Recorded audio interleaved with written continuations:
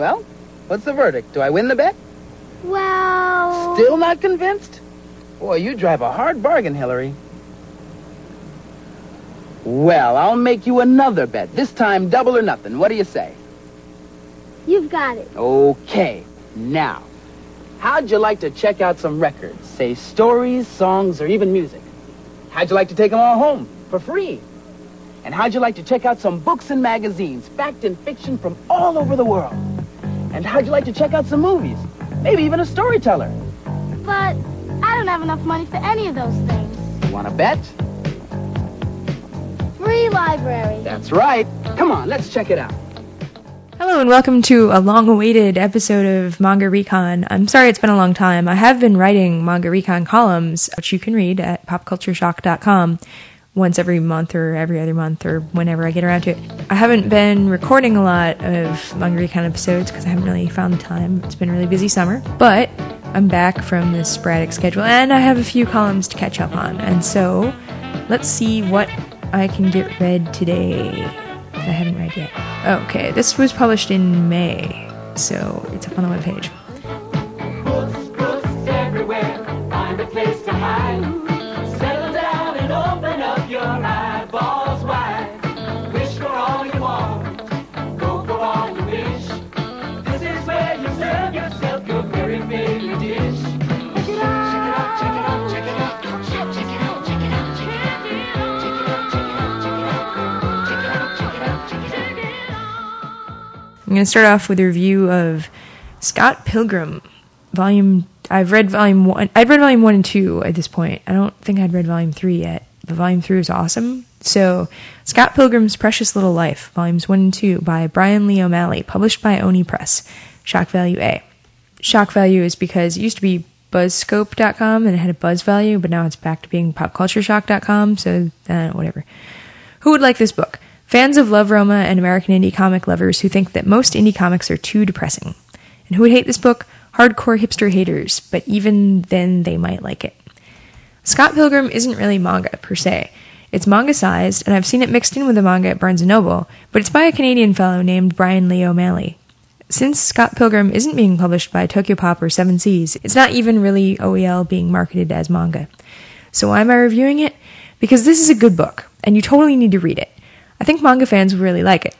Before I was a manga fan, I used to read indie comics. Anything that was black and white with no superheroes was fine with me. I enjoyed the works of Julie Deshaies and Peter Bagg's series Hate.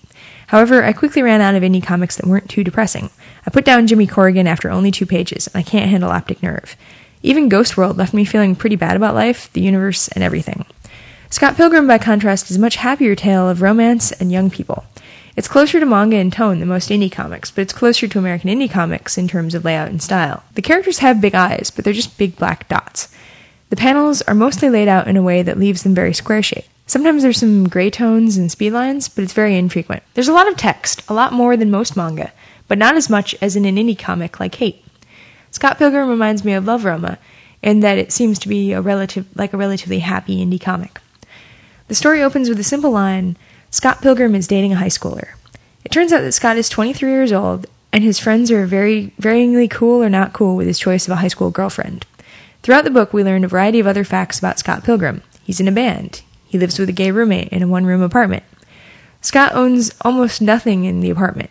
He doesn't have a job. He's not sure if he graduated from college or not, and Volume 2 explains this in more detail. His parents are traveling abroad. It's not really clear what money Scott is living off of, but it must not be much, since he takes the bus everywhere. It turns out that Scott Pilgrim hasn't done anything uncouth with his high school girlfriend.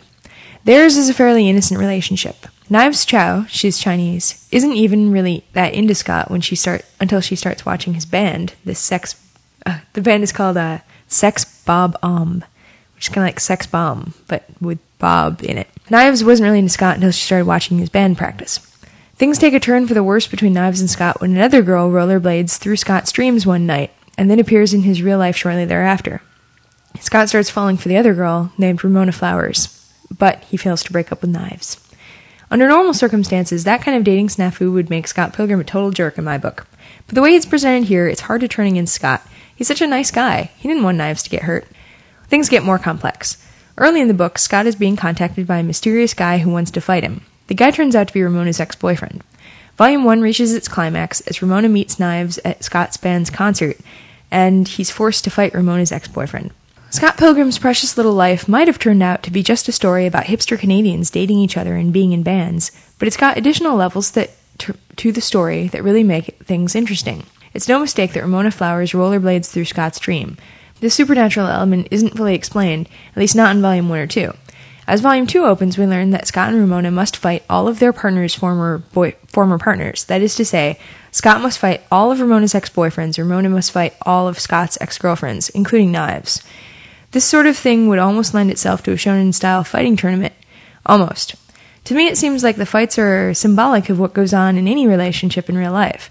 When you date someone, you inevitably have to deal with all of the psychological baggage left behind from your partner's previous partners. That is a very deep and interesting plotline, and it hasn't really come up in the romance manga that I've been reading. I suspect that there is manga that covers this sort of thing, but it's probably for older women and hasn't really been imported to North America yet. I'd really recommend Scott Pilgrim to anyone over 13. In this case, I think the age rating on the cover is appropriate. I can't really see 12-year-olds being interested in this. And there is one love scene, but it's totally tasteful. I'd recommend Scott Pilgrim to girls and guys alike, as the combination of romance, humor, fighting, and rock bands should make it appealing to almost anyone. I guess I should throw out there that this book is about hipsters. Hipster fashion plays a big role in Scott Pilgrim, and the characters are living their hipster lifestyles. But even if you hate hipsters, there are many nice elements that overshadow the hipster angle. Chords to one or two of the songs that the bands play are included in the story, so you can play them yourself. At one point, there's a recipe for a vegan casserole randomly thrown into the text. Trust me, you should read this. Buy Volume 1 and 2 at the same time, and you probably also want to get Volume 3 as well. Keystone Fantasy, take a look inside. Meet the fairy queen, then take her for a ride. In your old jalopy on the Equatorial Road. Watch out for the flying fish! In a Transylvanian toad. Alright, moving on. Robot! Super color comic, work selected by Renge Murata, Digital Manga Publishing. Shock value A-. Who would like this book? Otaku who are not overly concerned with narrative. Who would hate this book? Your parents, so don't leave it laying around the house. I wanted to read Robot as soon as I saw the Japanese edition at an anime convention. The Renge, and I'm probably pronouncing it wrong, Renge Murata art on the cover. You might remember Murata best for his character designs in Last Exile. And Murata's name is on the cover. Much to my disappointment, inside the book there are only 4 color pages done by Murata. I knew it was a compilation of different artists, but I found it extremely frustrating that Murata's pages are only 1 panel each and not really a comic, although they do tell an extremely short story. They are 4 very nice pages. I'm just saying that Murata fans should be warned ahead of time that not to get their hopes up as much as I did. And then later I bought a Renge Murata art book, and it turned out to be mostly his fashion designs. It was really disappointing to be imported. Anyway, the other problem with seeing Robot at conventions last year was that it was only available in Japanese, and it cost at least $35. I knew that the American release only cost $25, so I held off on buying it. But then I had trouble finding the book anywhere. My local comic book store was continually sold out of it, and I'd never seen it at Barnes & Noble. During New York Comic Con, I found out why I'd never seen it at a bookstore. Barnes & Noble doesn't usually carry mature titles unless they have a special deal with the publisher, though that would partially explain a lack of Dark Horse titles. That, I think, would explain a lack of Dark Horse titles in their shelves. But I think they're a bit better about that since the time that I wrote this column. I think I've seen more Dark Horse in Barnes & Noble. Although apparently Del Rey has worked out some kind of deal recently to get Barnes & Noble to carry more mature titles like Basilisk, which is true at the time of writing this. Nevertheless, I got a Barnes & Noble gift certificate last Christmas and asked Barnes & Noble to order Robot for me through the store. That way I wouldn't have to pay shipping fees. Not a single Barnes & Noble location in Manhattan had the book in stock, which surprised the employee I was working with. A week later, they did get the book, and I picked it up. Oh boy, that shrink wrap is there for a reason. The Murata cover features one of his short-haired girls, who is probably very young. She's folded up in such a way that you can't see anything outwards, but it's obvious that she's only wearing leather gloves and boots. Don't let your mom find this book laying around in your room. There are 20 short stories in Robot, all by different artists. The stories are in different styles and different lengths, and colored using different techniques. It's really rare for manga, but the whole thing is in color, except for 1 or 2 of the stories. 1 or 2 of the artists did a couple of drawings like Murata's, but other stories cover up to 9 or 10 pages. The book is in a large format, and the color is incredible, so it seems more or less like an art book. If it weren't shrink-wrapped, and you flipped through it, you'd probably purchase this book without a second thought, unless you happen to get offended at some of the more peculiar nudity. You might recognize some of the artist from their other work, and some of the artists are newcomers. I think there's the person who designed Lane has one of the comics in it. Ultimately, I have to give Robot an A- because all of the stories are too short. Just when something starts to get good, it's over. Like any compilation of short stories, some of them are good and some aren't. Several of the stories in the Robot feature young girls, sometimes nude, which made me kind of worried about Japan and the whole lolicon thing. Meanwhile, quite a few of these stories are the same sort of stuff you might see in regular manga, except in gorgeous color. A similar but more PG compilation art book to pick up is Japanese Comicers. Draw anime and manga like Japan's Hottest Artist, edited by Comicers magazine. Although there aren't any short stories in that one, you do get a few pages devoted to each artist's techniques, which I found interesting. Comicers will probably appeal more to aspiring artists, though, whereas Robot hits more of an otaku fanboy audience. I know that they're up to at least Volume 4 of Robot in Japan, and Volume 2 hit US shelves last March 15th. Although I haven't seen it in stores, I'm sure plenty of people would purchase Robot if they could actually find a copy without having to pay internet shipping fees. I did ask Digital Manga why I was having trouble finding stuff in their stores, and they seemed to be like, of theirs in stores, and they didn't seem to know anything about it. But I think it's true of a lot of digital manga books, like Antique Bakery. I've seen Antique Bakery in bookstores, but I haven't really seen a lot of DMP's other books, which are a lot of Boys Love Comics. But I've heard other people talk on podcasts about how they were easy to find, so what do I know? I still haven't read Robot Volume 2. Even though I gave kind of Volume 1 kind of a glowing review here, it's kind of hard to work up the nerve to read Volume 2, because some of those stories are kind of lolicon, and it's kind of frightening, but it's nice art. Open up your eyes and see the world for free. Sail the crystal skies and skate the frozen sea.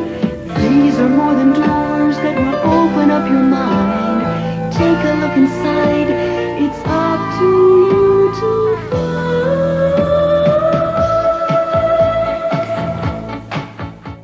I randomly picked up Ultra Cute, a Tokyo Pop title that was probably released a long time ago. It's Ultra Cute Volume 1 by Nami Akimoto. Buzzcore C. Who would like this book? 4th to 6th grade girls. Who would hate this book? Boys, and also me. I picked it up based on the title, I'm not going to lie to you. Ultra Cute starts off as the kind of mindless fluff you'd expect from the title. For the first half, the book is mindless shoujo fun for younger readers aged 10+, as the cover suggests, is totally appropriate. However, halfway through, the story takes a disturbing twist, at least from my point of view. I suppose the twist serves to keep up a level of conflict that the story can continue, but I found it to be the wrong message to send to young girls. Amy and Noah being a girl's name here, have been best friends for most of their lives. In the past, they've always set their sights on guys, both of them on the same guy, and competed for their collective crushes' affections. Usually, this just scared away whatever guy they were after, and rightfully so. So I don't know if it's clear here, but they would both always pursue the same guy, and then just never get a boyfriend. As the book opens, something happens to Amy and Noah that has never happened before. They meet two guys and fall for one each. Through a series of mix-ups and accidental cell phone switching, they manage to land a double date. Neither Amy nor Noah have had a boyfriend before, so they're very happy with this development. Up to this point, I'm totally with the story. Even though the characters are 15, they remind me more of junior high kids, and to their credit, 14 to 15-year-olds are in junior high in Japan, which covers 7th, 8th, and 9th grade. If I was in junior high and in their position, I could totally identify with their feelings. What happens next is where I lose touch. Amy discovers, by overhearing things while stalking, that the two boys they've met are total players. To these boys, love is just a game. They're in a constant competition to get girls to kiss them, date them, possibly fall in love, and then dump those girls and find new ones. This is pretty crushing to Amy, who thought she had finally found her first real boyfriend. At this point, if I were Amy, I'd dump that guy, and tell Noah about it, and move on. There's no point in hanging out with manipulative bastards like these guys. Instead, Amy does more or less the opposite. She decides not to tell Noah. Amy vows to get her player boyfriend to actually fall in love with her. All of this happens with plenty of "come on, don't you want to kiss me" scenes thrown in there by the guys. There's something fairly disturbing about forcing a girl to kiss you. It just says something like, in high school, maybe I'll move on to date rape. I hope for Amy's sake that in Volume 2 she figures out that her plan is an incredibly bad idea, and she just dumps that guy. But I doubt it. I also wouldn't be too happy to see an ending where Amy wins and the guy falls in love with her. Would he really stop being a jerk if he was in love with her? Frankly, I'm annoyed enough with the premise that I don't really care enough to find out the conclusion. The art is pretty standard shoujo stuff. Too few backgrounds, too many flowers and bubbles. The character design is largely generic, albeit perfectly cute. Noah is unusual in that she is kind of tan, and there's a screen tone used on her skin the whole time. The author notes in the back that it was a pain in the butt to know Noah. I would seriously only recommend this to young readers. And even then, I'm kind of hesitant about what kind of message young girls would take away from this book, particularly if they've only read the first volume. It's not exactly a happy mania for 10-year-olds, but I'm worried it's headed in that direction. If I were a librarian, I probably wouldn't buy this book for my school. Librarians would be better off buying something with more substance for their shelves. Something more like Dokubi Bride. Stick your head inside these bones, records can't be beat. Live your jets on these cassettes with rock and rolling feet. Magazines and movies coming out the wall. Short, tall, rich, poor, for one and all. Check it out. Check it out. Check it out. Check it out. Check it out. Check it out. Alright. Dokubi Bride, Volume 1, by Marley. Publisher, Net Comics. Shock value, A-. I recently read Volume 2 of Dokubi Bride, but I figured I would talk about Volume 1 since I wrote the review. Anyway, who would like this book? Anyone interested in reading manhwa that is really Korean in nature and not just a pale imitation of Japanese fantasy manga? Who would hate this book? Really harsh critics. We gave Dokubi Bride an award, I think, on the Manga Cast. A Yomi is what we were calling them. Alright, here's my review. All the manhwa, that is to say, Korean comics, that I've read up to this point and haven't reviewed in this column, have been fantasy or romance or both, in genre, and they usually seem to be more or less pale imitations of their Japanese counterparts. And that's usually, up to this point, I'd really only read manhwa that Tokyo Pop had brought over. I've found that the Net Comics titles that I've read, and I assume Ice-Kunyan titles as well, since those are by Korean publishers, and not just imports, those tend to go over a lot better. That's what I'm talking about when I make allusions to fantasy comics. In art style, they were all nearly indistinguishable from Japanese manga, except for the sound effects, the characters' names, and the left-to-right reading. This would make manhwa seem harmless, except most of the manhwa I've read made very little sense in terms of story, even less so than manga. Dokubi Bride is an exception. Dokubi Bride is the story of Sunbi, the only grandchild of a shaman princess of a small Korean fishing village. Sunbi's grandmother was well-liked in the community, but as the story opened, she's died, and sent Sunbi off to live with her estranged father in the city. Sunbi's real mother died long ago, and her father took a new wife who gave birth to Sunbi's half-sister. Things don't look good for Sunbi in the city. She's insistent on keeping her very large pet dog, which upsets her stepmother, who is instantly cruel to Sunbi. Sunbi is a dour and spooky girl, and walking around with a huge scary dog doesn't exactly make it easier for her to seem normal. The first chapter or two are not very impressive. It becomes obvious that Sunbi is psychic, and things aren't going to go well for her, but none of this comes off as terribly original. Cruel stepmother, psychic teenagers. It turns out, especially in Volume 2, it's more clear that Sunbi's not really the regular kind of psychic. It's more of this shaman thing. It's more complicated. Anyway, we don't get much of a look into Sunbi's inner character in this volume. Instead, we get her backstory, which is much more impressive and intriguing than her present. The reader is given a series of flashbacks from young Sunbi's life as she was raised by her shaman grandmother. It's worth noting at this point that Dokubi Bride takes place in the real world. Modern-day Koreans don't believe in demons or spirits any more than Americans might believe in ghosts. Most people don't believe they really need a shaman to perform rituals, but they do it anyway as part of a cultural tradition. Most of the people in the village, in Sunbi's village, think that the new shaman they've hired to replace Sunbi's retired grandmother is doing something symbolic when she summons the dragon spirit to ensure a good fishing season for the upcoming year. So it's a big surprise to the new shaman when the dragon spirit actually appears and is very real. Only the new doing it for money shaman, Sunbi, and Sunbi's grandmother can see the dragon. 5-year-old Sunbi isn't afraid of the dragon, and he is good friends with Sunbi's grandmother.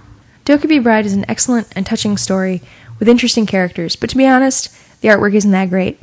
Something about the way the people are drawn, excluding Sunbi, is just a little flawed. Sometimes the lack of backgrounds makes the manhwa seem a bit sparse. However, it's obvious that the artist and her assistant spent a lot of extra time drawing the key scenes. The quality of the artwork goes way up whenever anything really important is about to happen. In the scene where the dragon spirit appears, the quality of the art improves dramatically over the rest of the book so far. It's such a dramatic scene, and so beautiful in terms of art and storytelling, that I was kind of choked up, which is a bit awkward on the subway. Ultimately, though, that's the reason I'm giving Dokubi Bride an A. It's legitimately emotionally moving. The minus is because the art is so inconsistent, and I'm not really sure I'd recommend this book to everyone. Unlike other Korean comics I've read, Dokkaebi Bride has a really great story behind it, like with actual themes and stuff. The story makes coherent, logical sense, which is more than I can say for a lot of manga. Plus, unlike other Korean comics I've read, there are a lot of things in the story that are actually Korean, not just sound effects. Not just the sound effects. A lot of Korean tradition is explained during the course of the story, and there's even a 2-page illustrated glossary in the back with great definitions. That's kind of absent from Volume 2. Dokkaebi Bride takes its name from a kind of Korean folktale demon called a dokkaebi. When Sunbi was little, she went with her shaman grandmother to feed buckwheat jelly to the dokkaebi. One of the demons took a liking to Sunbi and offered to take her as a bride. He was joking, but 4-year-old Sunbi was terrified. Dokkaebi Bride leaves off in a moment of dramatic tension. Because of Sunbi's psychic abilities, she's certain to be the target of dangerous demons now that she's moved away from the protection of her village and into the city. Without Sunbi's grandmother around, no one is left to protect Sunbi except her dog. It is this dangerous edge, although it seems hokey in the first chapter, which keeps the book from seeming too educational. It's the kind of comic librarians could easily put in a school library and feel good about it, and the kids would actually still like reading it. The age recommendation for the book is 13+, and maybe the series gets too violent later on, but I'd safely recommend this volume to 11 or 12-year-olds. It's good enough that I recommend it for adults, too. Now, in Volume 2, there are more scenes of, horror, although this isn't really a straight-up horror comic, and it's not really, a ghost story, per se, but there are, very scary scenes in Volume 2, which might make it a bit more questionable from my review here. Netcomics has made an awesome choice by importing Dokkaebi Bride as one of their first titles in the States. I think there's a large market stateside of comic fans who are genuinely interested in reading what Koreans have to say, and not just pale imitations of Japanese fantasy manga. There are a lot of Korean Americans, after all. I know a few of them myself. Having this particular title available in English is terrific. I'm definitely looking forward to Volume 2 of Dokkaebi Bride, and I'll be sure to check out other Netcomics titles. Unlike Tokyopop, Netcomics actually translates their sound effects, which is useful, because I can't read Korean writing. Like I can read the Japanese katakana sound effects, or the hiragana. But the only other Netcomics title I've read now is Let Die, and it's some kind of boys' love thing going on. It's really weird. I don't think I've written a review of it yet. I will have to get around to that. That's it for this edition of Manga Recon. Hopefully I can release them with greater frequency in the future, because people really seem to enjoy actual content for half an hour.